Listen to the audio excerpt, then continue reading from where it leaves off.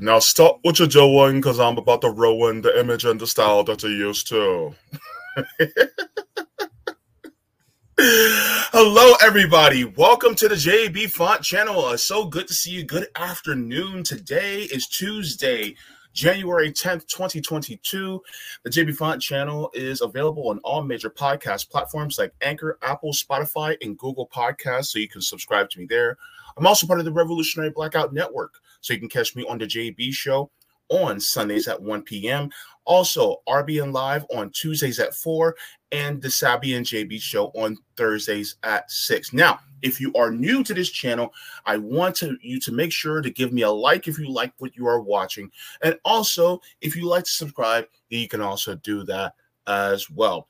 Thanks to all my patrons on Patreon, Coffee, as well as members, and anyone that gives me any type of mutual aid via various platforms that are in the description below. You can also do that as well. Typically, as per usual, whenever I do have a guest, I save my introduction and hellos to everybody in the chat till a little bit later. But for now, I want to get started. We are a little bit behind. I apologize for my tardiness, but we shall press on. Today, I have with me Awkward. He is a rapper, activist, organizer, and just all around great guy. Also one of the co-authors of 10 Demands. I've been pushing 10 Demands for quite some time on this channel too, and this is one of the co-authors as well. Awkward, so good to see you, man. Thank you so much. I swear to God, I almost cried when you said a good guy. I know that's weird as hell, but like no one ever introduces anyone like that. And it's actually a big deal. There's a lot of people who do great stuff in this world. And then like you meet them or you see them in their home and they're not good guys. And that means more to me than anything. So thank you. Yeah. Oh, you're very welcome. One of the reasons why I say it is because when you do work that doesn't censor yourself, but then tries to do for others who are the most disenfranchised, then that's when you're considered to me kind or good. The reason being is because there are some people that are nice and polite, but they are the worst because they put on a face. Yeah. And then once it comes time for people to actually do for others in a kind or compassionate way, they divorce themselves from that. Versus there are some of us, I've met some kind assholes. And they have been some people who they're kind of rude, they're kind of jerkish, right? I know. But then they'll give you the shirt off their backs, right? Yeah. They will look out for you. And so the thing is that for me, it's important to be polite and kind at the same time, but in a hierarchical sense, kindness is first, then politeness comes after. So, totally. And that's just in like, we're speaking in interpersonal terms. Mm-hmm. Shit. Gotta love the dogs, man. We're speaking in interpersonal terms, but like, I don't want anyone telling anybody how to speak. You know what I'm saying? Like there's that whole side to it too. Like, I don't care if you're kind, actually, if you're a good person, like wait, I think I said it wrong. I don't care if you're nice, if you're a good person, because the niceness is more of the show. The kindness, the goodness is what you're doing, whether people are watching or not, Absolutely. And so that's why, when I talk to people, I try to see the underlying value of what they're saying, because sometimes it's just like, for instance, you're walking by and then you see a person, and you know how, us, and it's part of the hip hop community, it's part of the hood community. You see somebody, what's up, right? But what if somebody's like this and they just keep walking past you? Well, a lot of us would go, oh, F you then. All right, keep it moving. But when in reality, if we really look deeper, it may be like, man, this person is they might have some pain, or they might be hurting or bothered by something, and they just didn't realize what was going on and they couldn't acknowledge the person because something deep within. And so sometimes it calls to looking deeper below the surface and not just judging it on face value. So absolutely. And honestly, I'm a perfect example of that, because the person I am now is very different from the person I was when I was younger, growing up. The anger was in no way, it was in no way managed. It was in no way filtered. Now I leverage my anger to hopefully do good things, right? When I was a kid, not only, you could say part of it was positive. My cousins and I spent our youth actively searching for Nazis to beat up. But the other part of it was just being an angry, depressed, insecure kid who would go to the mall or go, to whatever, like 125th Street, and grill everybody on purpose. I was looking for a fucking fight because of this pain. And I think it probably, since I've given 100% of myself to others in my adulthood, that might seem surprising to people, but I had to get through that, Yeah. So let's talk about that, because one of the things that I wanted to get into was, you're in this activist space now. How did this start? Like, where did Awkward get his start? Because I know that your passion is in hip hop, is in rap. So you started off as an artist. How did that start, and how did you parlay that into your activism? Because I want people to see exactly how you did it, and maybe they can actually incorporate that method into their lives. Yeah, and honestly, if you want to continue to prioritize your music, that doesn't mean you can't also do these other things, leveraging the fame or name or whatever, the popularity of even a single song, right? In my case, they were almost inextricably linked from the beginning. They've just kind of changed in terms of like what the priority was. I was raised by an activist mom who took me to protests when I was like too young to even be there. By 16, I was speaking at, my town's MLK Day. I organized the Diversity Day, which I know now had a lot of issues with it, but a Diversity Day, a Holocaust Remembrance Day. So I was doing all of this when I was still a kid. But this was toward the end when I was just starting to realize that I could fight less and love more. Right. And, but meanwhile, I grew up with Motown and hippie music, but a babysitter came and brought Public Enemy, and that was it. Right. And like Chuck D 25 years later would co-sign me, and like that was it, right? Like that was amazing. But because of who it was, I knew very early that you could do the same together. So music was my first outlet for that anger, and for saying the things that needed to be said, and for trying to give voice to people who are typically not allowed or silenced, right? True. Yeah.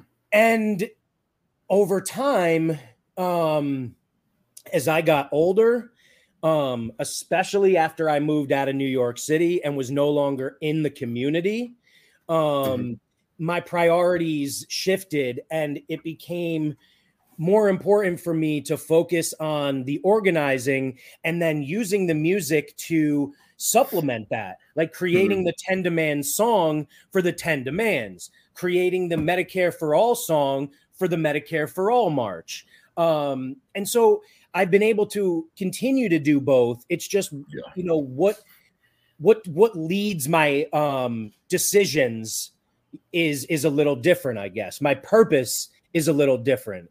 When I first started rapping, I was making songs that were more traditional rap music too. You can find some songs where I don't sound like me, right? And now I'm not going to do that. I don't have the time. I'm a dad. I have too much to do. So if I'm going to make a song, there's going to be a reason for it. Got it. More, it's more socially conscious. I mean, a lot of it was too, like back then in 2014, I actually released the first ever 100% for charity global hip hop project. Muting because of my dogs. All the money went to a charity that, helped at-risk youth find alternatives to guns, particularly film was the main focus, and I had artists from every single continent on earth and more than 15 different countries, and the idea there was that hip hop is a powerful force and hip hop is universal and global, and like let's demonstrate globally what like we can do right with hip hop. But meanwhile, I might make a song with Sean Price where we're really fucked up on drugs and like saying whatever the fuck we want. So like, unfortunately, my friend Sean is no longer with us and I don't do drugs anymore. So things have changed.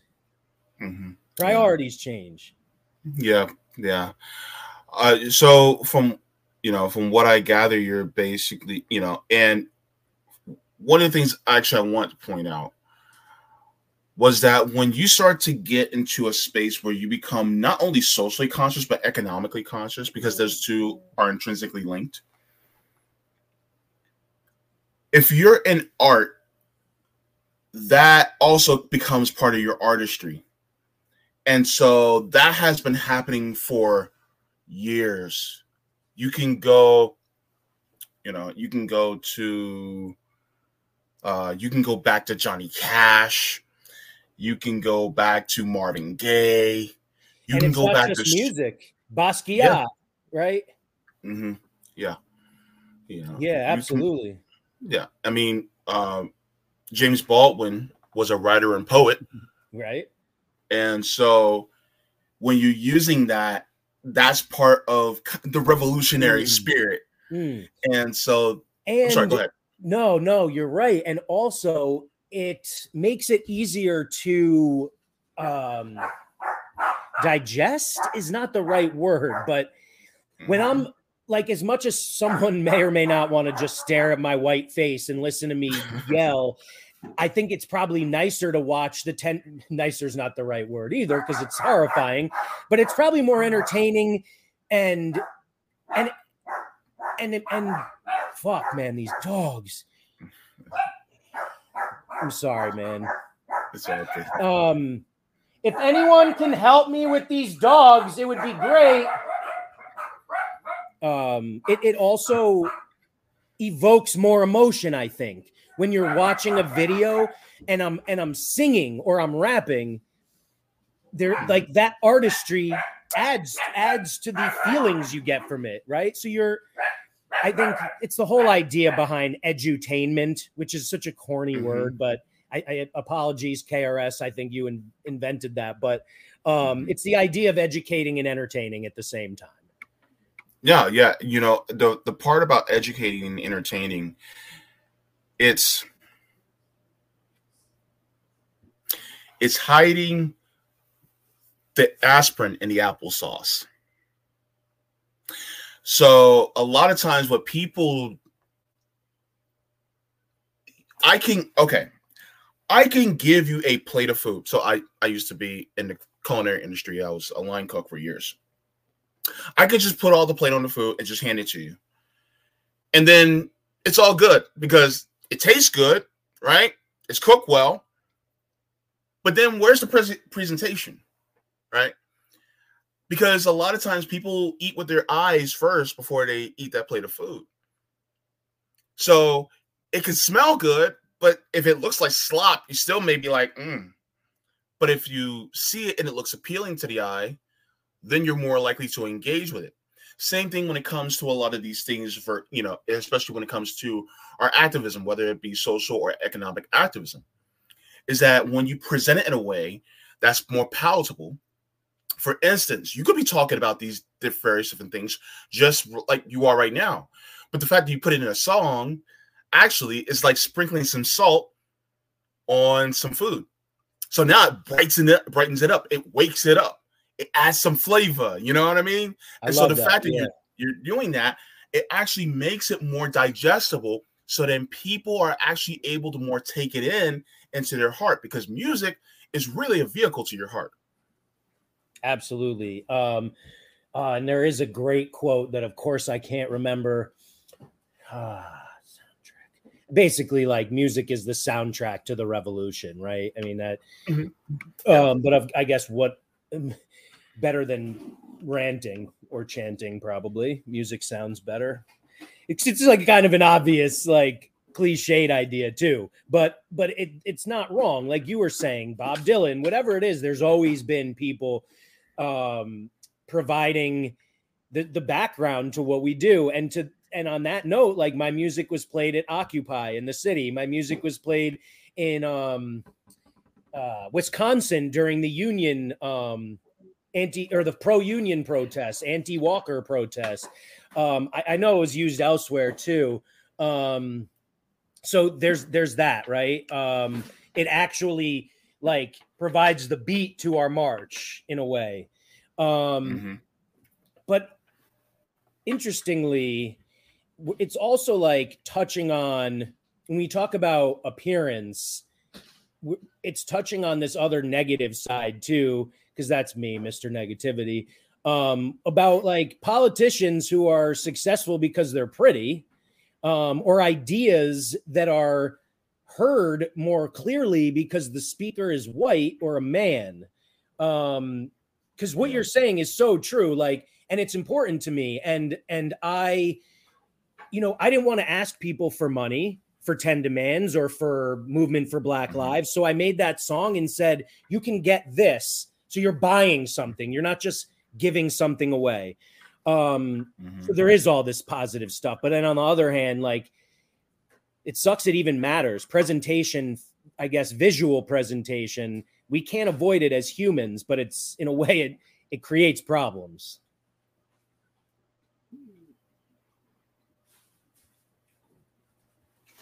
I'm sorry, you had cut out there for a second. I'm not sure if it's my connection. Can you hear me now?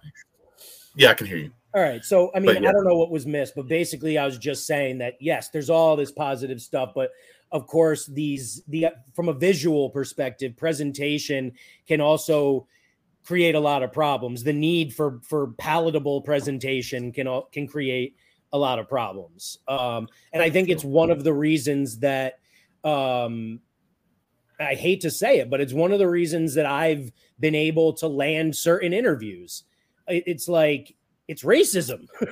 and honestly, I didn't want, and honestly, I'm really glad that now Nick, I would say, is, and maybe Zoya too, we're all pretty much the faces of 10 Demands, but for a long time, and by the way, none of us wanted there to be a face, but nevertheless, when you're promoting an idea that happens naturally, for a long time, it was just me. And that was not by choice for any of us. None of us said, yo, Awkward, you're good on camera, do it. Or Awkward, you're white, do it.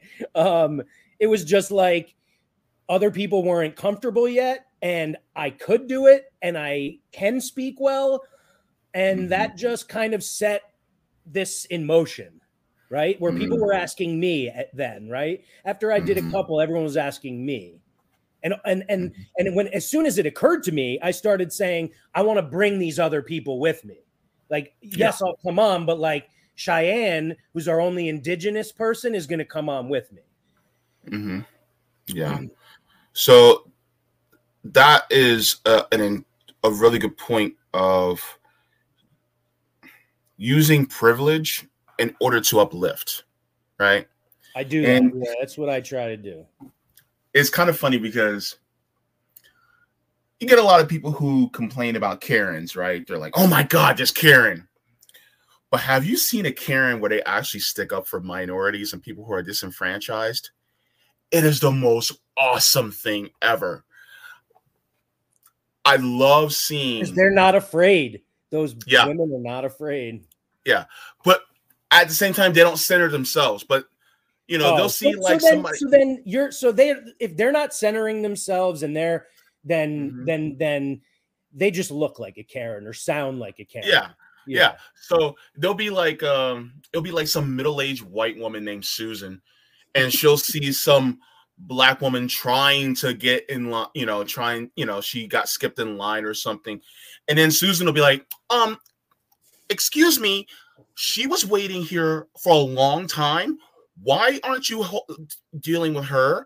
I mean, she was in front of me. Why did you call me first? Like I love that. It's like, thank you, Susan. So I love that. Yes, because this fucking country, the woman who it happened to couldn't say shit. Because if she did, the cops probably would have come for talking. So I'm very thankful for the few and far between. And that's what I do too. And it actually really pisses my wife off, because even to this day with 2 kids, I don't create the problem. I respond to problems. I can't still keep my mouth shut all the time. And like, if I'm witnessing it, I'm going to deal with it. I'm sorry. But Awkward, that's the thing that I appreciate, because here's the problem. We do it, and we can do it, and we do it to as much as we possibly can. Of course. But we get overlooked. Yeah. But if a cishet white man does it and brings attention to it, then people start to look, and they start to pay attention. And so I think one of the best things about being your identity is that when you're an ally and you use that allyship for, say, our liberation, or maybe, talking and saying, hey, enough of this transphobia, or enough of this homophobia, or look, these immigrants haven't done you wrong. They're just trying to make a life for themselves. When you're doing that, it just makes them go, wait, you're not on our side? It's like, no, I'm not on your side. I'm on the side of people, and I'm on the side of humanity. Yeah. And so that is something that I think throws people for a loop. And then also, let's be real. If you made a TikTok, people will probably be like, oh, this guy, let's hear what he has to say. And then you start talking about issues that we face as Black people. And then next thing you know, it's like, damn, they get caught up in it, but then they have to hear it, So I'd have a million followers. There's a couple of those guys who look exactly like me, who do just that. And I don't know all of them. There's a couple people I know on Twitter and TikTok who are full of shit. And, when I see, like a critical resistance member or something, engaging with them, I'm going to tell you the truth. I go and tell them, be careful of that person. Cause I'm not doing that shit. Cause they are not doing it for the right reasons. Anyway. Yeah. And that is so true that I'm heard more. And I'm making the most of that. Right. And when I was more heavily involved in hip hop, I tried to take a backseat. So the only album I ever put out had a million other Black rappers on it. Right. Because I knew who I was in this world and in this culture. And, so that's the same reason that I never had issues in the studio or at a party, because I don't talk like I am from a place that I'm not. I don't pretend I'm something I'm not. This is just who I am. I'm a crazy Jew. That's it. Right. And take it or leave it. But I love people. Like you said, we do it for the people. And lastly, I'll just say, now that I have completely bicked my head, I've never looked more like a Nazi. So no joke, man. I shared on social media not that long ago. And of course, people are like, receipts, which I'm not doing because it'll dox me. But I had an engagement with a fucking sheriff, or a sergeant in the sheriff's department who lives around the corner from me, who talked my ear off for 15 minutes, assuming I was a fucking Nazi, saying the wildest shit. And I don't, and And so I tweeted about that. The guy literally handed me his card and said, if you ever need me to kill anyone. I'm not kidding, man. Holy crap, bro. And they said, well, not they, like the people, humans responded to me and said, report him. I said, what? So I could end up in prison? You think if I report a cop, they're going to be nice to me? Well, show us this card. Why? So I can tell the Nazis on here where I live? What the fuck? Just trust me when I tell you, I never would have imagined it. Like life is crazier than fiction. Yo, tell this reality revolution person, like, that better be a joke, because I'm not like fucking with that. Like, what does that even mean? Yeah. I don't know. Whatever. It's so weird because I'm on RBN all the time and have never looked at the comments. And like out of the corner of my eye, I saw that and I was like, what? But anyway, let's ignore it. Doesn't matter. Yeah. I don't. People just like to say things, revolution. Me. Yeah. It's all good, man. No. Yeah. Reality. I'm gonna let you know right now. Number one, Awkward is, even though he's Jewish, he also supports the people in Palestine. He does not, This person, hold on a second, man. I appreciate you supporting me. I don't have an issue with you. This person is a conspiracy theorist, anti-Semite, period. When he says they are funding them in Ukraine, what the fuck is he talking about? It's the United States funding them. Yeah. Fuck this dude, man. Yeah. We can't do that. I'm sorry. I don't usually react like this. I don't know. That just bothered me because. I'm sorry. I don't know. I guess because I love you and I was like, I only want to talk about love today, right? Like I didn't think that I would have to be defensive at all. But anyway, that's just me showing weakness. I apologize. No, it's all good.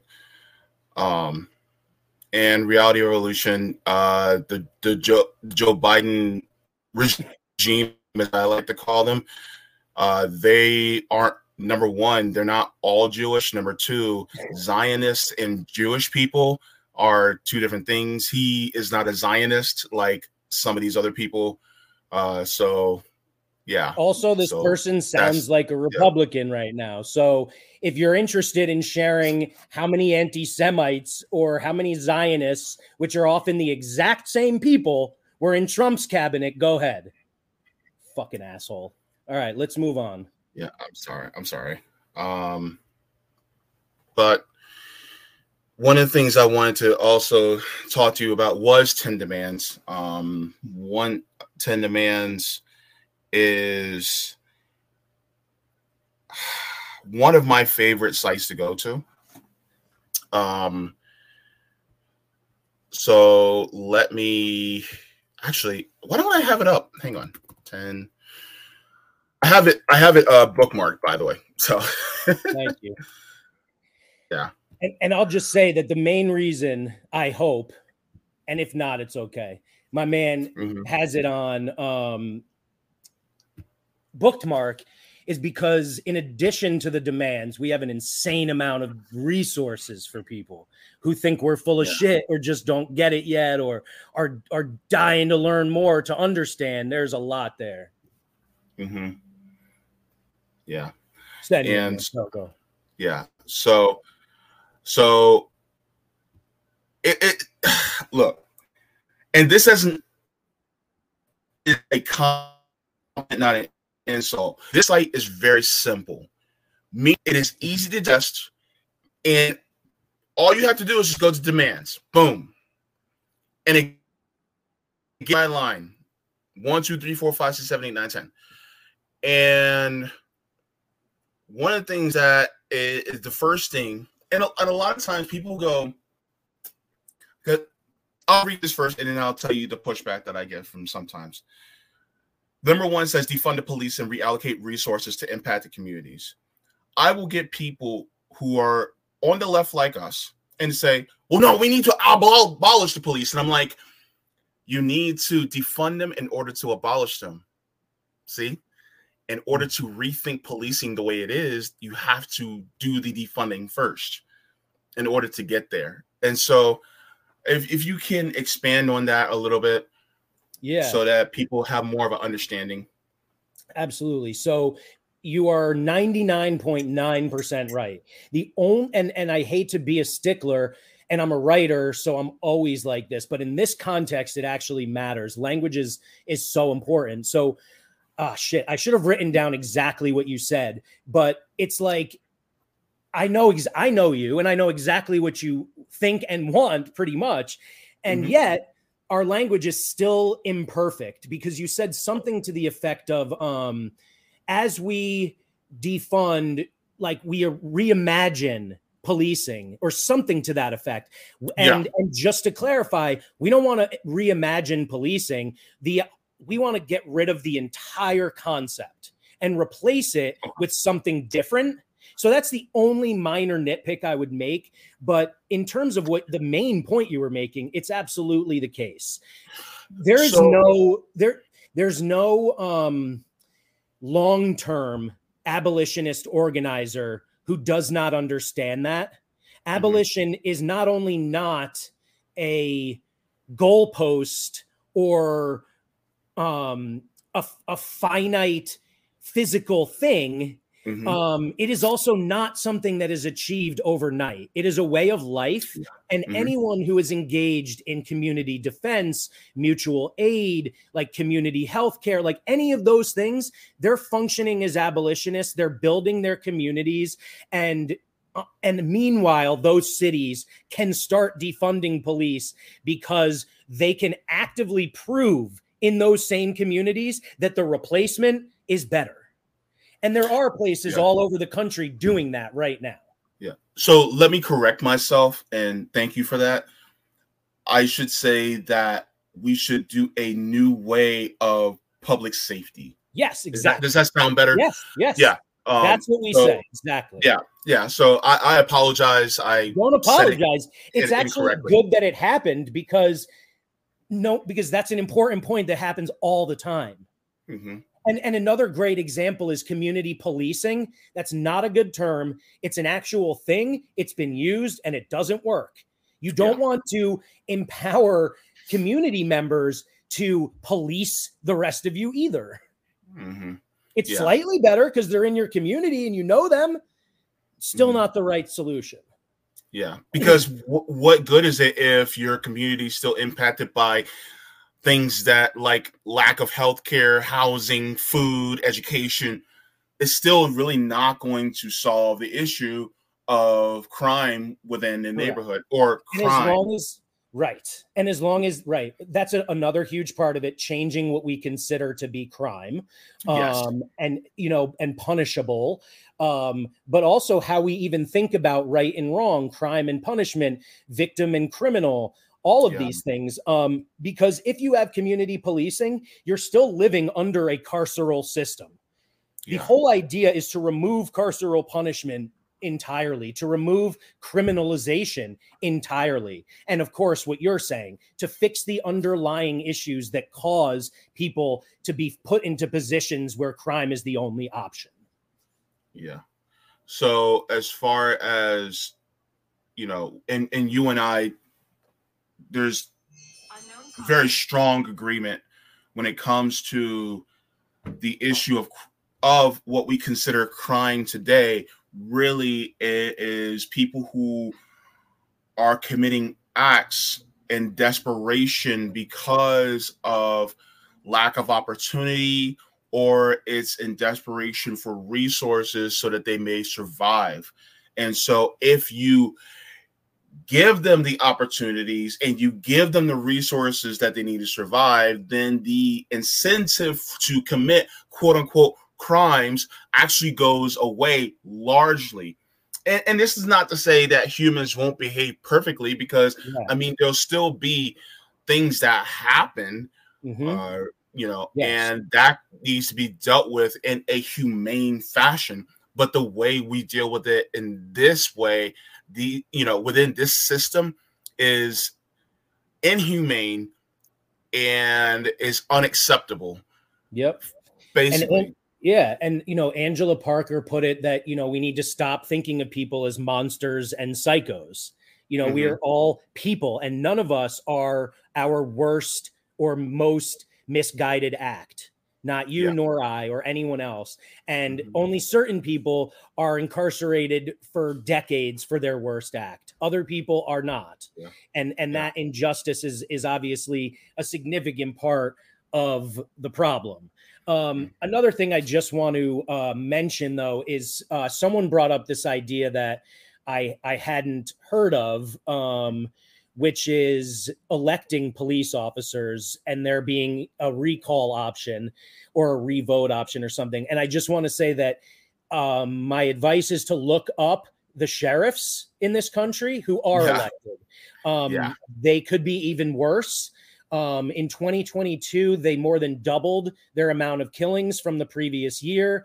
And if you Google, if you Google LASD gangs, you will learn one of the craziest things you've ever learned about decades of actual literal, not like pejorative gang violence by sheriffs in California or specifically in LA. Another comment, it's so funny I'm doing this, but it's working, I think, is I see that people are saying that community policing leads to, you know, militias, essentially violence by extremist groups. That only would happen if you lived in an extremist place. You know, there are certain pockets of this country where that doesn't exist at all. And, you know, other pockets where that's all there is. And people are the way they are from generations of disinformation. Again, we're removing the idea of policing entirely. But if we talk about community defense, it is the entire community coming together to determine the best way for them to defend themselves from potential harm. So if there are Nazis coming in, your community defense is going to address that. If there are cops coming in, your community is going to address that.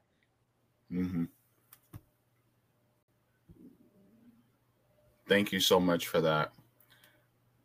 Yes, there is. Mappingpoliceviolence.us shows all of the confirmed police killings, which puts us again at over 3 a day in this country. My research tells me it's closer to 6+ a day. But I did just interview Samuel Sinyangwe, who runs Mapping Police Violence, and he's amazing. Yeah. So I'm putting the link into the chat. I just pulled it up. So, dude, you're full of resources, man. I should just keep you in the background throughout all my streams. Well, that's basically what 10forjustice.com is a collection of this stuff that we find to support what we're saying. So when people tell us we're full of shit, we can actually say, here's 20 different examples of non-police, non-violent crisis response saving hundreds or thousands of lives. Yeah, definitely. And one of the things that, and I know you get this response all the time, but a lot of times people will go, but what about the people who commit the most heinous crimes, right? What about the Ted Bundys and you know, people like that? Like, what do you say to people like that? Because I have an idea of what I would say. And okay, let me just give you what I would say a little bit. One of the things that I personally would say is, number one, what conditions in their environment led them to be that way in the first place? Yep. Because, for instance, people will talk about, because we can't really say much about mass shooters because every single time there's a mass shooter, police aren't around until after the fact. So, and I just wrote an article, well, not that long, right after the Buffalo shooting, I wrote an article for Antagonist magazine about how police are not the appropriate response to hate crimes or mass shootings. things. Oh, okay. Do you want me to send that to you? Sure. Yeah. Okay. But anyway, keep going. Sorry. No, and so my thing is because we actually had a discussion about this. This was months ago, but this was after a mass shooting. I think it was on Frank Analysis channel, and one of the things that we talked about was what answer do we have that can really address this gun violence? And a lot of times people will say, "Well, we just need to get rid of guns," and I'm like, here's my response to that. I'm like, okay, everybody wants to talk about gun control for citizens, but they never want to talk about gun control for the police. Because what gun control is going to assist us from when we get shot in the back by police? Exactly. You know what I mean? Yes. So my thing is like, I'm sorry, go ahead. No, go ahead, man. Yeah, and so my thing is I want there to be common sense gun control. But first, we should start with the people who are the biggest antagonists within our country, the ones who actually have an occupying military force within our country. If we're going to talk about gun control, then we need to talk about what you talk about. And number two is demilitarizing the police. That's a first start, and then slashing their budgets like immensely. Because the thing is that people want to talk about gun control. Which, as a gay person that lives 8 minutes away from Pulse nightclub, I do want to curb gun control. But I want to also do it from the people who are also targeting people like me because of the color of my skin as well.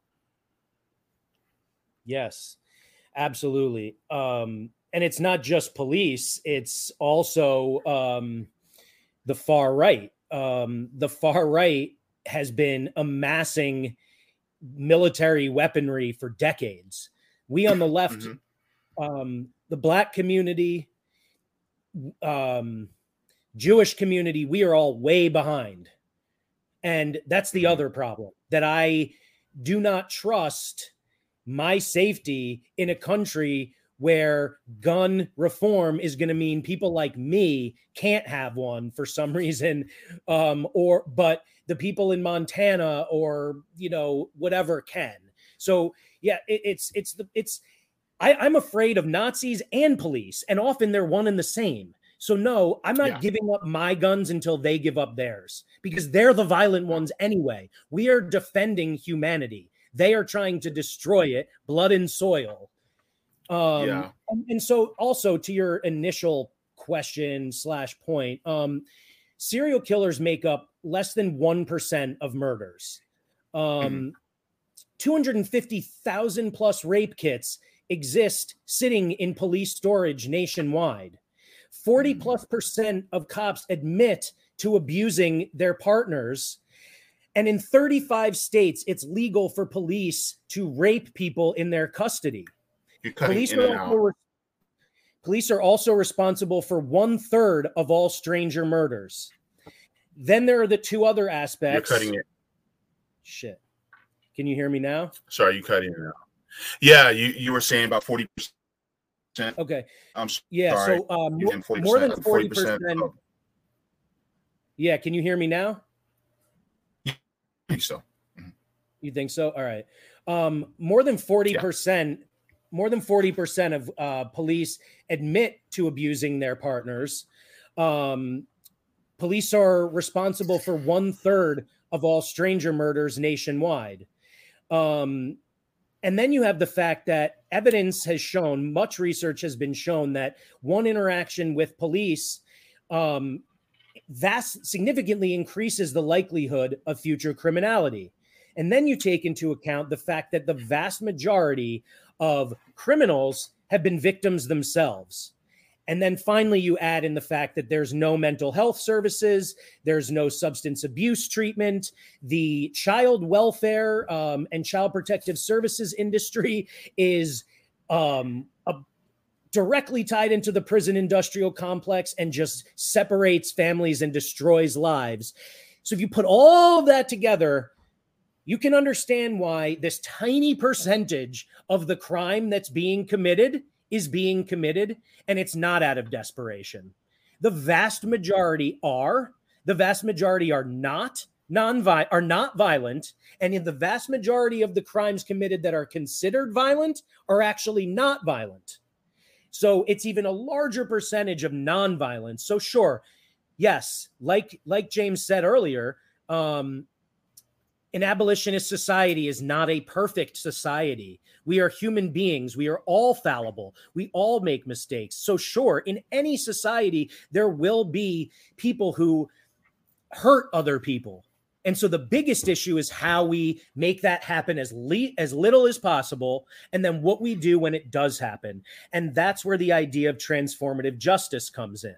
Because in a transformative justice model, people aren't disappeared while the other people just sit and think about what happened. It is coming together to heal the victim, the perpetrator, and the community.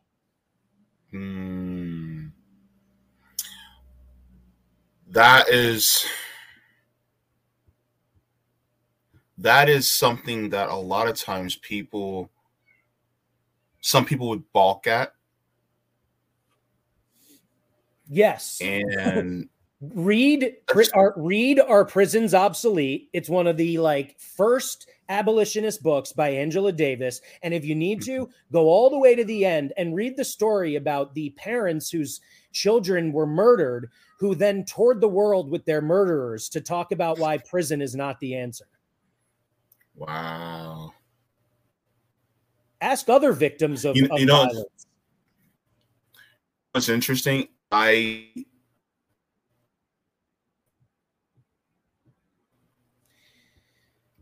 not hearing you, buddy. Yeah, I'm not hearing you. Now I can a little. Sorry. I'd never heard that. Can you hear me? Yes, now I can. Okay. I think it's just a little delayed. I think it's not. It is yours. Well, it's my internet. Yeah, it's my internet. The host's fault. I fuck up when I'm hosting all the time. But what I was saying is that you don't hear that very often, and I've never heard of that. And I think that's by design that I never heard that. And I never heard that of that tour, because the prison industrial complex, which is tied to the military industrial complex, would never want you to hear of anything like that. Because if you did, then people would start questioning, well, why do we need prisons? Exactly. And so then there goes the private prison industry. There goes really the means of getting more money from poor people from the state, for the state, I should say. Yeah, and for anyone who doesn't know this story is it's really important and really quick and easy to explain. After slavery, they needed financial gains to continue off the backs of Black people. So they created Black codes. They created new laws that would allow them to arrest Black people for doing things that were not crimes ever before, such as loitering. That's where that law came from. They were able to then, through mass criminalization and mass incarceration, continue alongside the Constitution having written into the 13th Amendment that it is legal for slaves to exist if they have committed a crime, to enable this to continue. That is the prison industrial complex. It is modern day slavery. And another important aspect of this is that it's not just what people think of as private prisons. The reason the creator of mass incarceration, or the writer of the crime bill, came out and said he's going to close private federal prisons is because he knows very well that that represents about 5% of prisons, people incarcerated. So it's irrelevant. And if they were to, and in fact, it actually strengthens the system, because when you say you want to get rid of private prisons, you're saying that public prisons are okay. Private ones are not. Public ones are. And to be clear, anyone who was removed from a private prison, if in fact they were gotten rid of, they would not be released. They would just be moved to a public prison. In fact, tons of people who were let out early, who were nonviolent or really old and dying, who were let out during COVID, Biden has been trying to send them back. Okay. Wow. So, and when we talk about propaganda, I know Nick loves to talk about the US being the most propagandized country, and it is so true. The whole world thinks we're this, well, not the whole world anymore. It's becoming more and more clear globally. But for a long time, it was this American dream, and it's total bullshit. And the propaganda that we talk about is not just about policing and the hero cop, saving lives. It's also propaganda, or we need to come up with a better term for it, but the propaganda is about the entire prison industrial complex. We are taught from birth that, there is a distinction between criminal and victim, and that crime requires punishment. No one is ever taught to consider any other possibility. So anyone first being exposed to abolitionist ideology is certainly taken aback. What do you mean people who do the wrong thing don't get punished? Parents punish their kids. Like, we do it in every facet of life. Bosses punish their employees. But just look at psychology, motherfuckers. It doesn't work. You punish me, I want to fucking kill you. I don't want to work harder for you. Yeah. It's fun. It's just true. Yeah, you know what? What was I going to say? I was going to say something to that. But as far as, punishment goes, I mean, hell, look at parenting a lot now. A lot of parents, especially in the Black community, you have a lot more of them now advertising, look, I'm stepping away from that carceral punishment in the home, and I'm looking more into parenting and raising my child in a more gentle fashion. And a lot of times what we realized was, because, in the Black community, get a switch. You know exactly what that means when I say get a switch, right? And so it comes to the point where we realize, no. That was from that Atlantic slave trade. That was from that carceral punishment. It's just like, for instance, people will use religion and say, well, spare the rod, spoil the child, when they don't even know the actual translation of the scripture. Exactly. By the way. No, go ahead. So, by the way, the spare the rod, spoil the child actually was meaning that a shepherd actually had what is called a crook.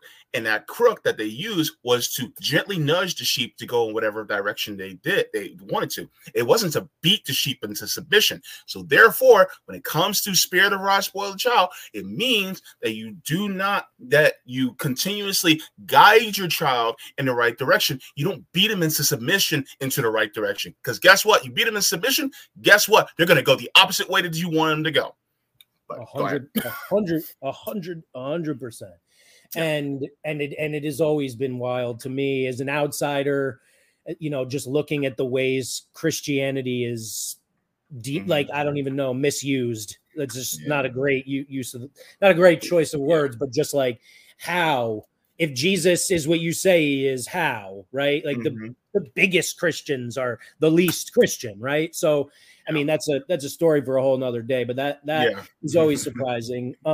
My wife is Dominican, and she got hit with a wooden spoon, and her mom got hit worse. And we don't hit our kids, because that's something that we've learned over generation. Hopefully more and more families realize that, the best way, and since we're on that subject, the best way to raise your kids, protect your kids, have a good relationship with your kids so you can continue to advise them as they grow older, is to create a safe space for them in your home. And it is not safe if they're getting hit. That's for sure. Yeah. And I'm going to reveal something that's kind of personal about me, but this is just so that people realize that, even though I am saying this now, I was not a true believer in it back in the day. And I helped raise my nieces and nephews. And even to the point where I spanked my nephew once, I think once or twice, for something that he did. And at the age of 18, I apologized to him for doing that. because I said I should have never did. What And he did you tried to say? make excuses. Said, and he was like, "Oh no, you were just trying to help me to, to know right from wrong." I was like, "No, no, no, no, no, no, no, no. I could have did it a better way." I said, That's a really "No, I could have did it a better way." That's And a great so story. yeah. So the thing is that we have to learn to do things. We have to learn how to do things in a better way than what we have been doing. And one of the quotes that came to mind was, people can see the end of the world before they see the end of capitalism. You don't think that they're not going to be able to see the end of the world before they see the end of the carceral state? Yeah, absolutely. And it's for that reason that the biggest pushback I've received from people who, I guess in every other way, tend to agree with me.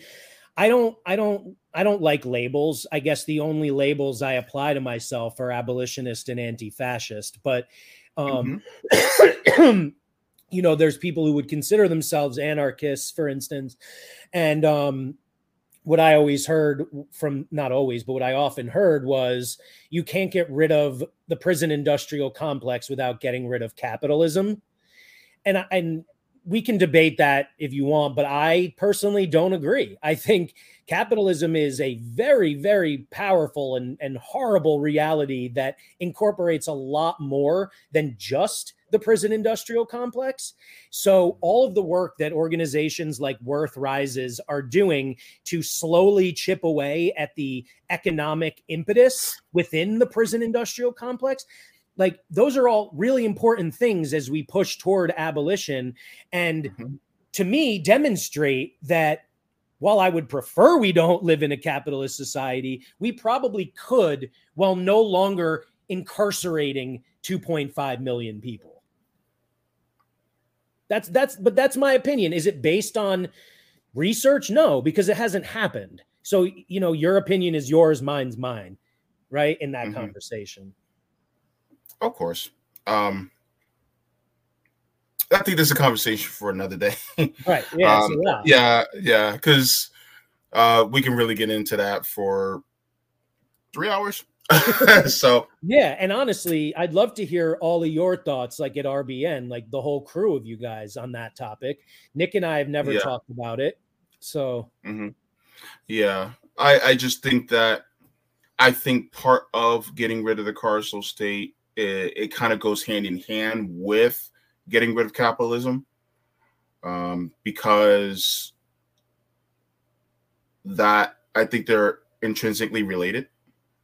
Because in order to get rid of the carceral state, you also have to get rid of the means of why people commit crime, which is poverty. And if you're trying to get rid of poverty, the capitalists do not want it, because the capitalists need poverty in order to be rich. You're not wrong at all. None of that is wrong. So, I think that I'm thinking of two things that don't necessarily disagree with you. One is that, like, we're building a lot of mechanisms on our own at local levels. So fuck it. Keep your capitalist bullshit. We don't need it. We're living outside that. So that's one possible thing that is real and could expand community by community. And that's what I am praying for. And that's kind of an anarchistic mindset in a way, or at least socialist, I guess. Again, that shit's not important to me. But the other part of it too is the things that are happening in the system that I'm seeing. Like, we are just as capitalistic and horrible and predatory as ever, but things in certain places or in certain areas are improving and are less capitalistic. The best example is the way phone companies have colluded with jails and prisons to make phone calls like $20 a minute or something, just price gouging the shit out of people who are already poor. And they just passed a law that they can't do that anymore in I think at least one state. I think it might be California. I'm not sure. But one by one, like all the work that, that Alec Karakatsanis is doing, there's a million people I can name. They're most often lawyers, one thing at a time. And this is happening within the capitalist state. Mm-hmm. So, I don't disagree with anything you said, but, I think it's chipping away at capitalism. I think, I think that's it's chipping away. Say that. I didn't even say that, because I hear you. I'm saying it's chipping away at the capitalism within this complex. Yeah, basically, yeah. That's what I'm saying too. There's consensus among us. Yeah, good, so good. Yeah. That's progress. So I would love to go more over the 10 demands. Can we go over just a teeny bit, a little bit more? Okay, so these are some of the things we do that are on the. Oh wait, I gotta share my screen. Duh. So these are some of the things that are proposed that we do in the process. In the process of defunding the police and the process of creating abolition is while we're in the process of abolishing them, then is, for instance, this one is eliminate discriminatory policing, prosecution, and sentencing, and then institute complete law enforcement transparency and accountability. And so, and just so everyone knows, if you click on this little arrow on the right, you can see the description of what that includes. That happens to be a short one. There are some others that are pretty long. We include specific legislative recommendations, things like that, a lot of community-based ideas. And then we're almost done now recording breakdown videos of each demand. So that's what you see underneath is at least some of us from 10 Demands talking about each of the demands. Got it. That's pretty awesome. And actually, I'm just slow. 7 and 8 are done, and they just need to be put up. Okay, cool. And then you only have 2 more left after that. Yep. Awesome. Yeah, because for some of us, we're not avid readers, and for some of us, it may be more not palatable. It may be more understandable. Yeah, understandable. If we hear somebody talking about it, especially if there is examples given. And so that also can really help in people's understanding of this. And I really want this website to get a lot more traffic, because if you start to, and I hate to say it like this, but whenever something happens with police, you have to use that as a way to inject this into the conversation so that so this will be at least a seed in somebody's mind. So they'll go, man, I can't stand when police do this. And you're like, 10 demands, and it's easy because it's just 10 demands. It's just 2 words. So yeah, absolutely. I do try to do that. I try to, provoke a feeling from a combination of not my personal stories. Typically, I've probably told 2 or 3 ever, but other people's stories combined with the stats that back it up, that this isn't an isolated incident. So now when you're pissed, here's the solution. Yeah. And that's the point, is that you guys are offering solutions, not just talking about the problem. Right. And that's the other thing that we always hear, right? We hear the first question you asked about defunding, plus the whole defund is a bad label nonsense. We hear what about the rapists and murderers? And then we hear you guys just don't offer solutions. All you talk about is the problems. Well, this is a full website of solutions. So yeah. And what you just mentioned that about people who have a problem with the phrase defund the police, and it's like, and it sounds like an argument of semantics. Like they always go, I agree with it, I just don't like the labeling. And I'm just like, well, how would you label it further without making it extremely long? Yeah. And what I noticed is that every politician who maybe not all of them. I know for a fact Jason Call didn't do this, but a lot of the politicians that supported 10 demands during their runs, who, you know, endorsed 10 demands, we endorse them. If you went to their website, that term wasn't there. It would say something like community reinvestment and police reform, something like that. And that's wrong.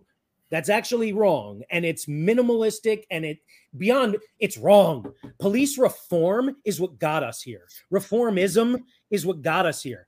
It strengthens the system. So that word needs to be stricken too. And so, and then on the other hand, they're all right in a way. It's offensive. They don't like defund because they don't understand what it means. They're scared that it means what it actually means. It literally means defund. So everyone who's like on Twitter saying, "Oh no, don't worry, it doesn't mean defund." I'm like, no, it does. It literally means that. You know.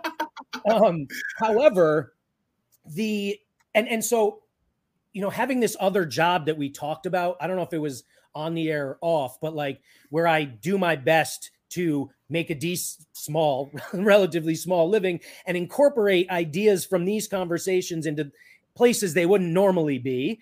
It's in the world of business, right? I talk about customer experience and employee experience, how businesses treat customers and the people who work for them.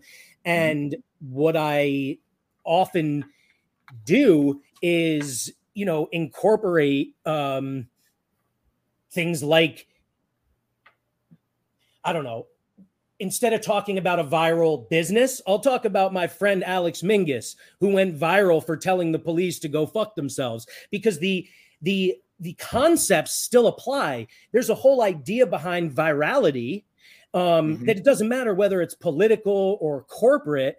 The idea behind defund the police as a marketing message is that it is true and offensive. We are not mad that you're offended or concerned by this. If we called it what we've always called it, reform police, would we have gotten any publicity? No. Of course not. So we say defund the police. We freak you out. You ask us what it means. We tell you what it means. And then you say, oh, fuck, 10 demands is scary as shit. Maybe I'll do this part that this less scary group is telling me to do. And it's not a reform. It's actually chipping away at the system, and it's part of the 10 demands. And they don't even know they're working toward reaching the 10 demands, because we've scared them so much with this phrase that they're willing to accept anything lesser. And the example I always give for this is MLK and Malcolm X. Malcolm X, the Black Panther Party, were so terrifying that they had to take some concessions. They had to listen to the safer, nonviolent one, which was MLK. They, of course, ignored the socialism and, you know, all of that stuff, but he was less scary.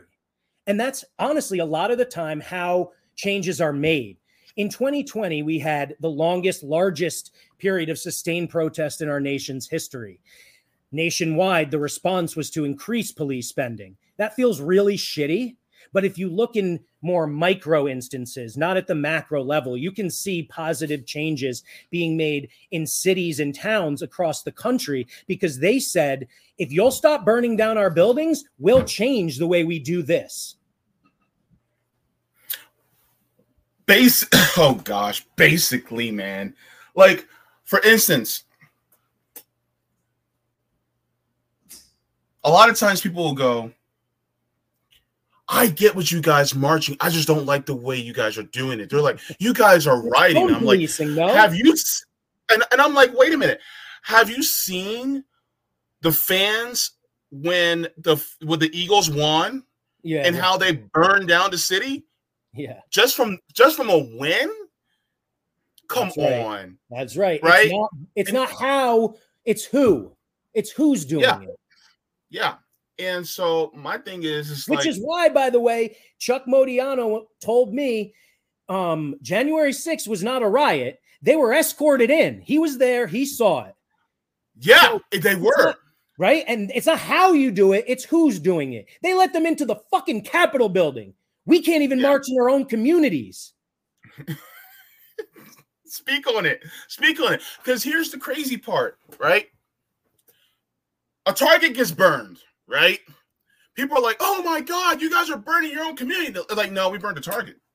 Right. That's not our community. They're like, but people work there. And I'm like, well, yeah, well, here's the thing. They were still getting shafted anyway. Yes. And a lot of these companies, CEOs, like, are coming out saying inflation is good. We're thrilled because we're going to get richer off it. Oh, and by the way, the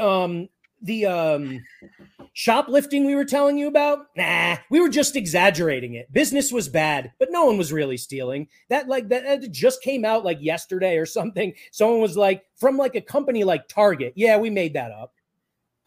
Yeah. Yeah. So, and by the way, even if it were true, and it is partly true, and you know, that's a good thing. If you're an employee, you're working class, or you know, a poor person, you should not be calling the cops on someone just like you who has to steal to feed their kids, or like have them shit in a diaper instead of on the floor. Look, I'll be honest with you. Even if I saw a couple people looting a few TVs, I'm still going to look the other way, because the thing is that these corporations have stolen so much from the employees that is crazy. I just say it's preemptive reparations. That's all I call it. Mm-hmm. Absolutely. And honestly, who's to blame for the lower classes being obsessed with material things? The people who run shit, who fucking drill us with commercials and show off their beautiful shit and make us feel bad. It's the capitalist Protestant ethic system that makes us superficial. Yeah. So like, you know, if I don't have a TV and now I can have a TV, I'm going to have a fucking TV. Everyone else has a TV. Yeah. You know, and, you know, I just don't, you know, and the thing is that a lot of times it's really for things that they need. It's not usually, you know, things for excess, you know, so usually there is no excess in poverty. And another horrifying catchphrase is that it's incredibly expensive to be poor. When you have health insurance, it's not expensive to get medical treatment. When you're poor, you can't do another thing ever. Do not get me started. I will have you here for a whole another 2 hours, bro. You know. Yeah. Oh, trust me. I know. Like, for instance, I just had to give my mother money for something that I really didn't have, you know, and now I have to, you know, redo a GoFundMe and have, you know, people donate to that because I'm still suffering. And, you know, just because you see me in this square space on your screen doesn't mean I'm still not suffering just like all of you are, because I am.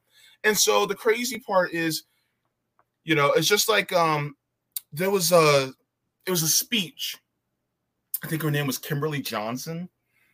And Kimberly Jones. I thought of her 5 seconds ago, dude. This is bizarre. Go ahead. Yeah.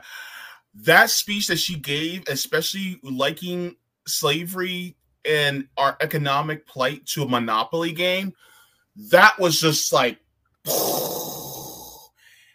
and when she said, if we go 450 rounds and we are completely displaced, then why in the hell do I care if they burn down a damn Walmart? Because she said, we don't own anything. Yes. It's like we don't, and when we did try to own, they burned our stuff down when we tried to own something. Mm-hmm. So it's like, so we can't win. So why do we care if your multinational, if a piece of your multinational corporation goes down in flames? You got the insurance money for it anyway, so you're good. Absolutely. So it's just, and then police want to talk about, oh, we got to protect it. I'm like, protect what? You're more concerned with protecting the building than you are protecting us. Yeah, that's right. Property and protecting property and the powerful. Yeah, man. Oh, look, our conversations are good. I can't wait to have you back on. Oh my God, it's so good. Yo, I agree. So just a couple more minutes left. I wanted to also ask you a couple of questions. I think I have enough time for these questions. So one of my questions is something that I typically ask my guests when they're on here, because it's kind of like the Inside Reactor studio for activists and organizers and people. So my first question, and take whatever time you need for this one, is you are now president of the United States. You're President Awkward. It is within your first 100 days. You just got inaugurated. What are the first 3 things that you're going to do within your first 100 days? Fuck, man. All right. So my question is do these have to be like, do I have to really understand that this is feasible? Like, do I have to understand exactly, like, do I have to tell you, I want you to take 10 billion here and put it into this? Or do you want me to say what my 3 priorities are? Your 3 priorities are. And by the way, with your priorities, there's no chance that the alphabet bureaucracies are going to whack you. Okay. So you're safe from that because right. you know how they are. Okay. And then on top of that, you just it's just you don't have to go through all the nuts and bolts. Just 3 priorities. All right, cool. This is fun, man. You have a great show. I would, the first thing I would do is completely abolish the Pentagon. I would just end all war immediately. And then after that, it's easy. I'd put all that money into alternatives to incarceration, alternatives to criminalization, education, healthcare, mental health services, youth mentoring, like crime prevention, safety checks instead of patrols, making, housing all the houseless, feeding the 54 million food insecure people in this country. Literally, all of that could be done if we just didn't kill people of color overseas. Man, that's number 1. Okay. No, that was all 3. Come on. That was all 3. Nope, that was number 1, because you basically because look, remember how everybody was talking about just a couple of weeks ago how the Pentagon failed its 5th audit and they lost over $20 trillion. That's $20 trillion. Lost. What does that even mean? What does that even fucking mean? It's like they can't even account for $20 trillion that they spent. Okay. So you didn't literally lose it, but they spent it on some shady shit that they intentionally didn't report. Yeah, basically. And so instead, that $20 trillion could have actually went to us having even a nationalized, what I'm advocating for. Yeah. It could have went to actually, and I've said before, and I think you'll agree, is that true public safety means public safety, meaning homelessness. It means, food insecurity. Yeah. It means having a lack of education. All these things are. And it even means like public transportation. It means safe injection sites. Like there's a lot to it. Yeah. So when it comes to we want the public to be safe, it also means housed, fed, clothed. It means our environment is safe. The thing is that's what true public safety means. And you're not just an abolitionist to me. You are a true public safety advocate. We have to be true. I heard that. We have to be true public safety advocates, because the police that we see right now, they're not public safety. They're public endangerment. And that's what they've been doing ever since they were created. Yep. And it's funny how people And that's why. Okay? So the whole protect and serve thing is a lie. That is why they were created. This system is functioning. The police are functioning exactly as they were designed to. Yeah, basically. All right, fine, man. So I would like to, and I don't even know what these things would be called. I want to end, well, there definitely has to be changes to the Supreme Court. I don't think the answer is expanding it. I don't know, like, maybe like 4-year fucking term limits or something like that. And maybe expanding it as well. I mean, we need to get the Nazis off the court. I do think it's not a terrible idea to have a highest court that makes interpretations of law. I think that's important, even in a system entirely different, one that I envision. That doesn't seem to necessarily. And assuming we maintain nation states and borders, you kind of need this kind of thing. So if you're asking if I were president of the United States, I don't think it would make sense as a president of a country to get rid of borders, but I would love to. Like, that'd be another thing. I don't think I can limit it to 3. You know what I mean? I don't think I can limit it to 3. Like, we need to protect. I kind of confined you. Yeah, we need to protect our farmers, but and our food sources, locally, not the corporate ones. But at the same time, I was vegan for many years, and I'd love to get rid of the meat and milk industry. Animals are tortured for that. So there's a lot of shit, man. Like, and I haven't even touched on environmental racism or climate catastrophe. But I really am positive about my first one. I'm positive about that. Yeah, and just the thing to add to your whole Supreme Court thing, and they're supposed to be there to interpret laws. You wouldn't have to go through that much interpretation if we actually were to redo our Constitution and we actually voted on it, just like Cuba did in 2019. That is a better answer than mine. Yeah. That should be the first one. Redo everything from scratch. Yeah. Like 13th Amendment, we're cutting out the exception. The exception is gone. Right. No more slavery at all. Yeah. Right. And so, once you redo the Constitution in the way that's reflective upon all people, it's not just voted on by 435 members or 535 members. It's voted on line by line across the states, and everyone is eligible, and everyone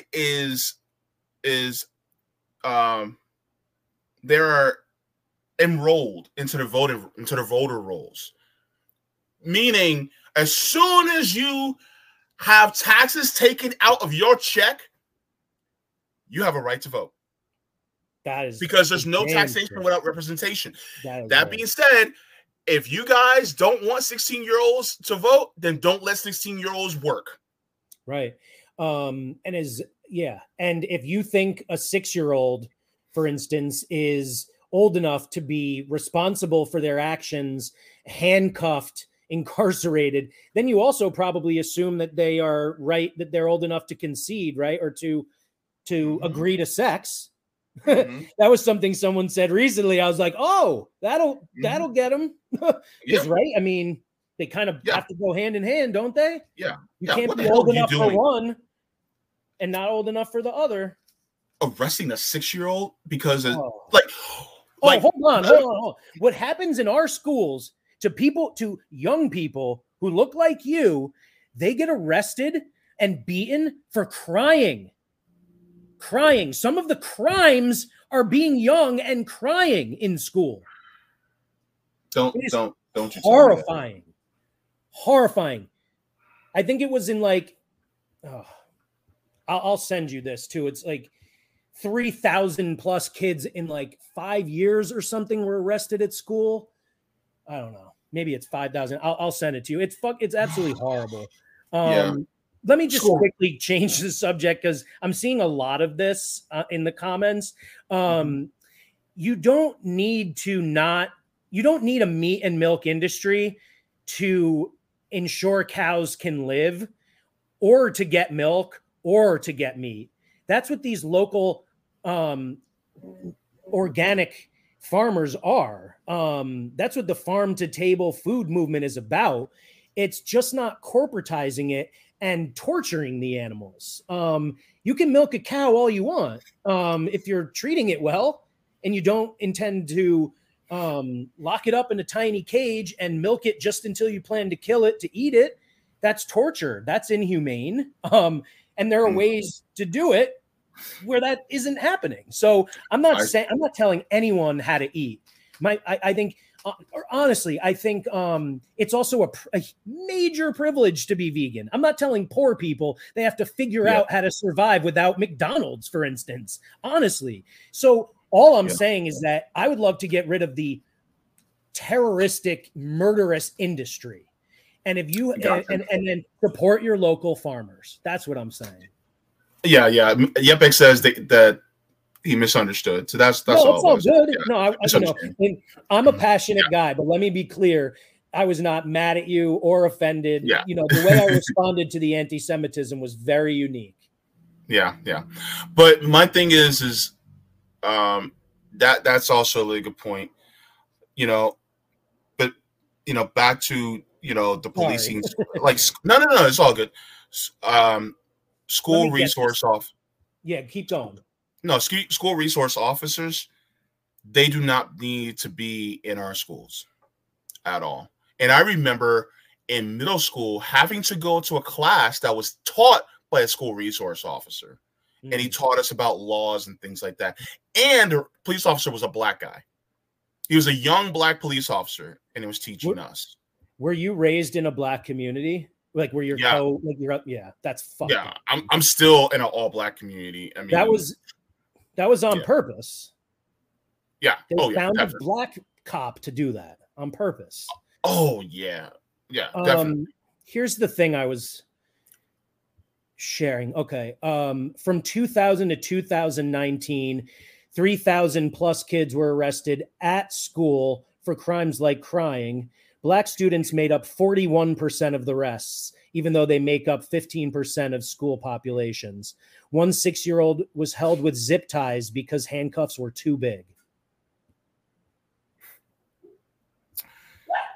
I mean, I can go on. 70% of kids serving life without parole are black, brown, or indigenous. Black children, and this is one I memorized, black children are 600% more likely to be killed by cops, and Hispanic kids are 300% more likely. Let me answer this question from Waba Cohen. So I take it that you don't live in a predominantly black or person of color area. So a school resource officer is in our schools, especially in black and people of color neighborhoods. There's literally police that walk and operate within our schools from elementary school to high school. They are in our schools. They interact with us, and sometimes they will teach things in our classes. Like, for instance, the DARE program. I'm not sure if you're old enough to remember that, but they had that. DARE was just an acronym for Drug Abuse Resistance Education. And so we had that. They would, even do puppet shows when I was in elementary school. Yes. About trust always the police officer. If you're in trouble, go to police, and it's just crazy because we're always taught that police are the pinnacles of trustworthiness. Exactly. You have to accept everything they say. Even in the media, it's like police say, and it's like, so what the community say? Because right. I don't care what the police say, they lie. And so school resource officers are also some of the people who you see in a school where the kids are recording. Like, for instance, there was this one girl, she refused to get up from her desk. The school resource officer pulled her out of her desk. He pulled her and knocked the desk over as well while he was pulling her out. Mm-hmm. So these are the people who are in our schools, and they're in our schools day in, day out, and they are the ones who are arresting our kids in school. Instead of having to call them to come to the school, they're already there. Right. At these schools, you'll find you'll find metal detectors. Okay. Crazy, man. Yeah. They have metal detectors. They have school safety officers, which is the other fun term they have, but they don't have free meals, or the meals they have are the same shitty ones they give to people in prison. Oh my God. You know, and here's a fun little story. In New York City, 1 or 2 years ago, they said they defunded the police. They said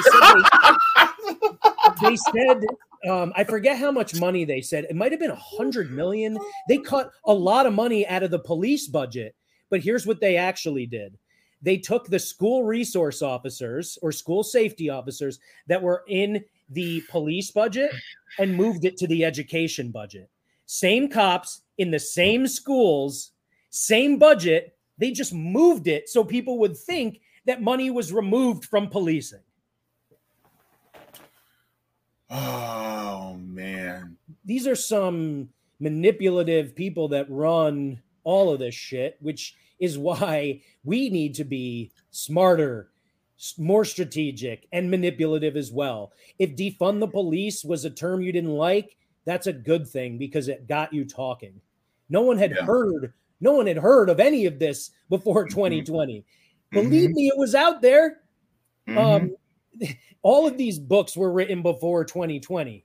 And now we have 2020 to 2022 to write more books about.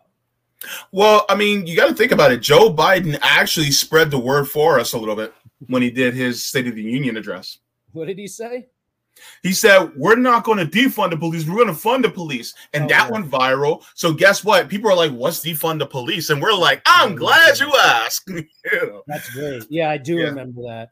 I also, not as effective maybe for the cause as the one you just mentioned, but I also loved when wasn't he the one who said shoot him in the leg? I'm pretty sure he was. It wasn't Trump. I'm pretty sure he said I think he was. Like, he was. To address police murder, just train them to shoot people in the leg. Holy shit. Yeah, like that's actually going to do. That's our president, guys. But I mean, at least in terms of outward appearance, I mean, at least he's just. I'm not talking even politics or policy, just appearance. Like, I'm just glad it's not Trump. Appearance alone. I mean, we hit a new low when we elected a reality star and 15-time bankrupted bullshit businessman. Like, the idea of bringing in people who weren't raised from birth to be politicians is absolutely brilliant. But using someone who was instead born into obscene wealth and racism was not the best first choice for that plan. Yeah, I see Donald Trump as Joe Biden in orange face. Yeah. It's like they're both trash. Yeah. Just dump one in some Cheetos powder and then boom. Dip Joe Biden's face in Cheetos powder, you got Donald Trump. And that's why I pay very little attention to who's president and focus on things I can make an impact on. You know, and the 10 Demands is a national initiative, but it's not. But the vast majority of the steps and goals and initiatives are not at a federal level. It's things that we can do because of how fucked our government is. Yeah. So one of the other questions, and this is going to be one of my last. It's going to be one of my last questions, and this is going to be a fun question. So I hope you're ready. So, what is one food that Awkward cannot live without? Falafel. I've never had it. Oh my God, man.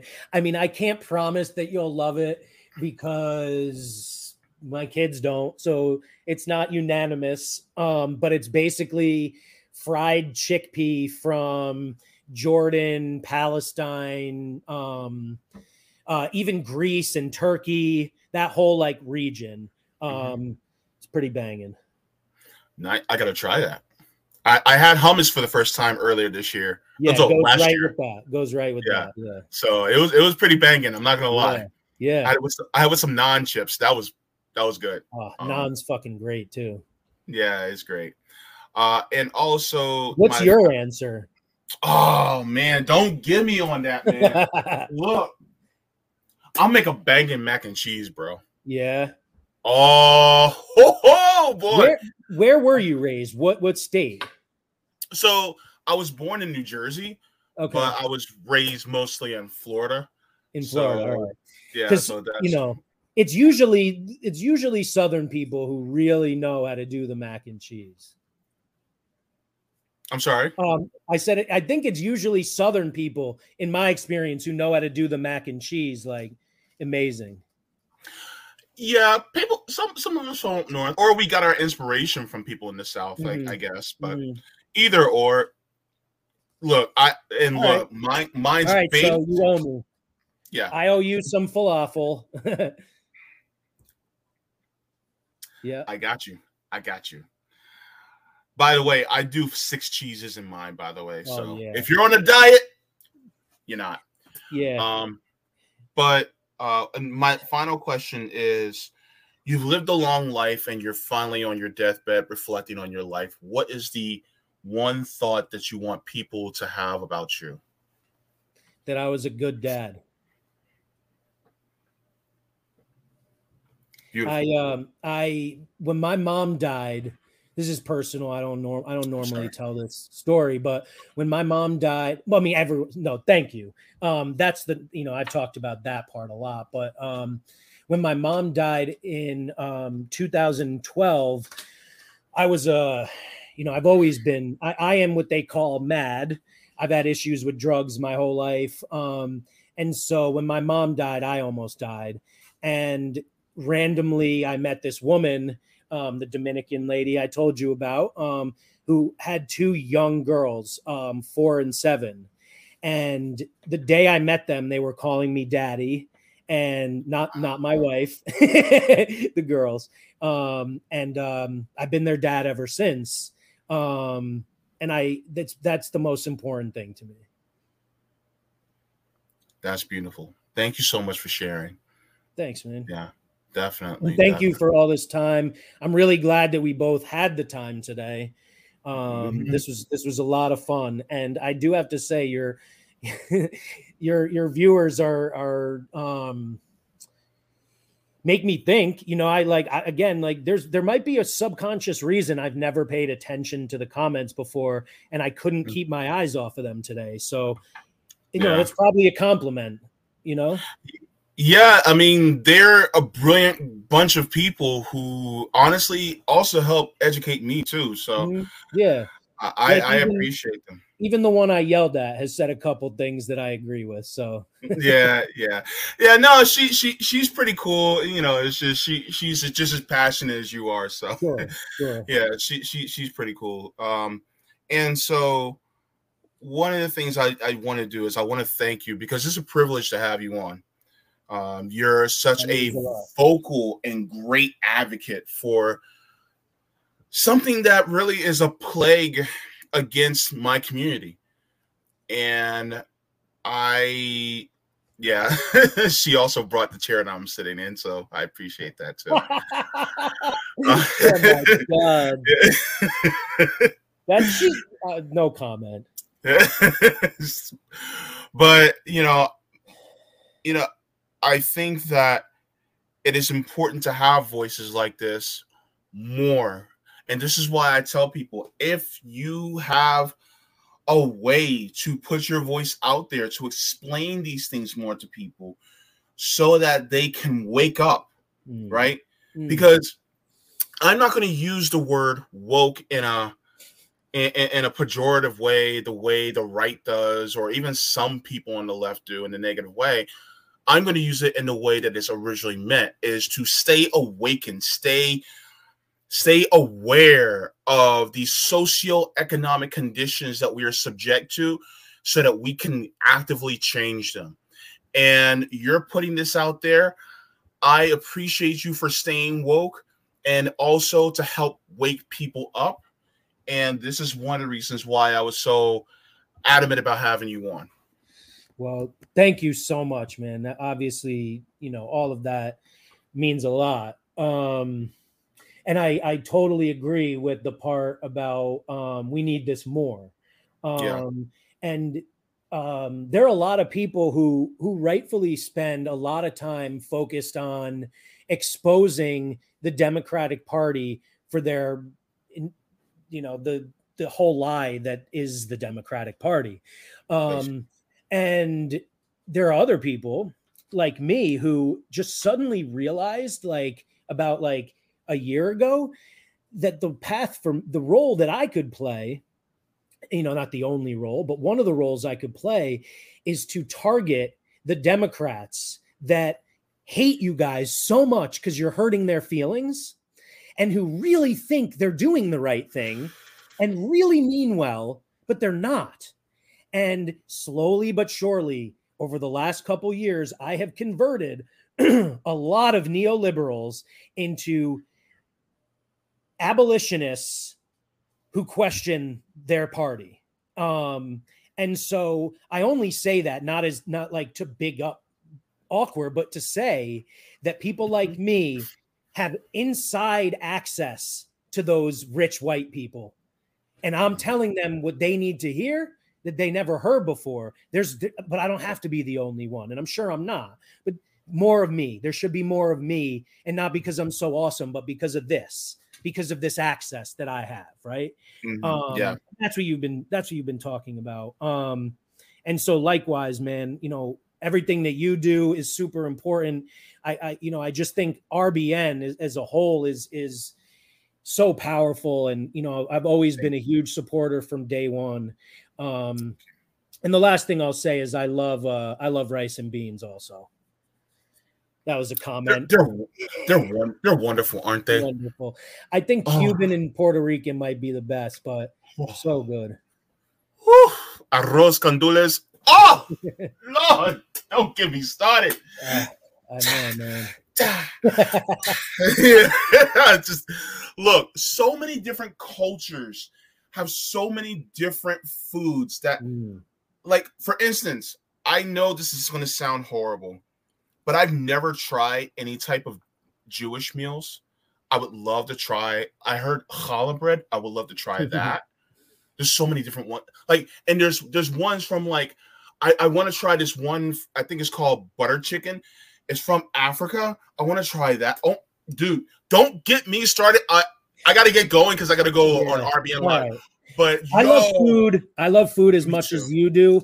Look at me. You can tell I do. People, I'm fat enough. Believe me, I'm fat enough. Yeah. So yeah, I hear you, man. I'd love to share some off record, not off record, but offline. I'll tell you about what Jewish foods to eat and which to avoid. Offline what? There he is. I'm sorry, you cut out. Okay. We'll close on saying that there are some Jewish foods that everyone will probably love, and falafel is a Jewish food. It's not only Jewish, but it is a Jewish food. Same with hummus. It comes, we all come from the Middle East. There are some Jewish foods that are foul. So stay away from gefilte fish. That's my number one advice. All right. All right. Well, for Black people, stay away from chitlins. All right. I love that. All right, man. Thank you so much. I'm going to stay on just for a second to talk to my viewers, but thank you so much. And for also to go to Awkward's website as well as his socials, it's also in the description as well. Thank you so much, Awkward. Peace. Love you too, man. Bye-bye. Okay, that was a great conversation, and it lasted longer than expected, but that's because it was good. When conversations go that good, they always last a lot longer than I anticipate, because it's just it's like peanut butter and jelly. You know what I mean? But I also wanted to give a thank you to Reality Revolution for the super chat. It says, "Morning, gentlemen." Thank you so much for that. So good to see all of you in the chat. I'm going to just say hello to all of you right before I leave. We got, Wari, laughing all the way. Good to see you. We have Curie saying he froze. I never freeze. Sorry, that was from Black Panther. Miss Alita in the chat saying great conversation. Good to see you. All right, we have Waba Cohen. Good to see you in the chat as well. The Jan Mom is saying hello to people. Bryce is also in the chat saying JB froze. I froze. All right, SG says pickle egg. John, how do they make it? I don't know. I don't like eggs. Surprise, right? All right. John is in the chat saying falafel is Arab. I don't care what it is. I want to try it. It sounds good. All right. Who else we got in the chat that I didn't get to say hello to yet? All right. We have Eric in the chat saying, hey, JB, did you get my email about clips? I need to look at that. I fell asleep on that one. So sorry. I will get into looking at that. Yepex is also in the chat, said lasted longer than expected because it was good. Phrasing. Yep. Fred Edward is also in the chat. Good to see you. Colin is inside the chat saying, be safe all, mask up, get I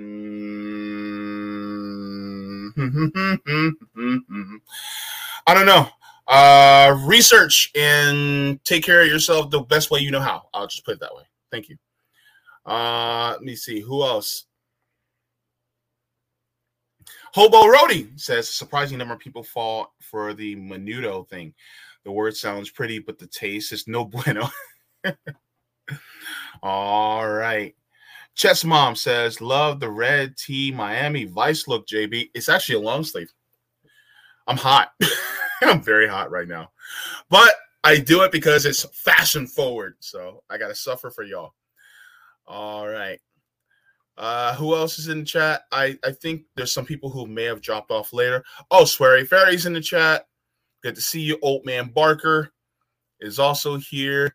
I am Lux says, thank you so much. Yeah, my internet is kind of crappy right now. So, Curie Adams, best mac and cheeses are baked. Absolutely. SG, also good to see you. Jersey fam. All right. Danny Knapp says, I've heard falafel in Iran is great. I'm glad I actually pronounced it correctly this time. Oh my gosh. I'm trying to make sure I pronounce things correctly according to people's language. So thank you so much. So I got to get going because we're going to have some great conversations to talk about on RBN Live. So I'll be over there in a second. By the way, hold on. Part 1 of Chapter 5 reading of Asada Shakur's autobiography is already up, so you guys can check that out. And I'll be continuing the reading of Dirty Choose by Michael Parenti as well on my channel. And tonight, I am on. Oh my gosh, I can't believe I'm forgetting the gentleman's name. I'm sorry. I'm going to be on the Willie Bragg Show. So I'll be on the Willie Bragg Show this evening at 8 p.m. Eastern. So that is going to be a great show. I can't wait to have to be a guest on that show. So, yeah, y'all see. Oh, look, you don't want to see JB After Dark, baby. You don't. No. I'll get you blushing more than a porn star.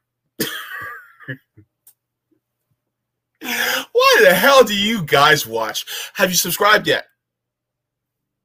Go ahead, do it. Do it. Click that little red box.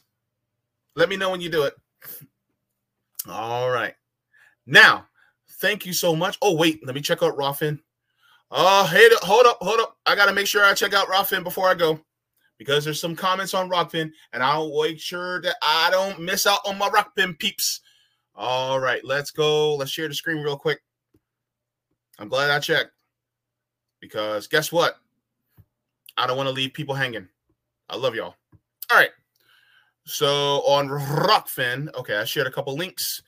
And then thank you, Dave Burt, for the tip on Rockfin. Says, appreciate very much JB's presentation and break it down skills. Oh, thank you, Dave. Thank you so very much. Appreciate it very much. Hopefully those links will also be a great resource for you, Dave. I also put it in the chat here. If you guys want to scroll back up, those links are in the chat as well. And I got a couple of the links in the description below as well. All right. So thank you so much to everybody for joining in. I want you to do me this favor. I want you to water your plants. I want you to water yourselves. Leave the world better than you found it. Even if you don't have to change the entire world, as long as you change somebody's world, even in a small way, you change their world overall. Mwah, forehead kisses to every single one of you. Thank you to Awkward. It was a beautiful conversation. I can't wait to have him back on. I will have him back on soon. Guarantee that. And stay woke for reals.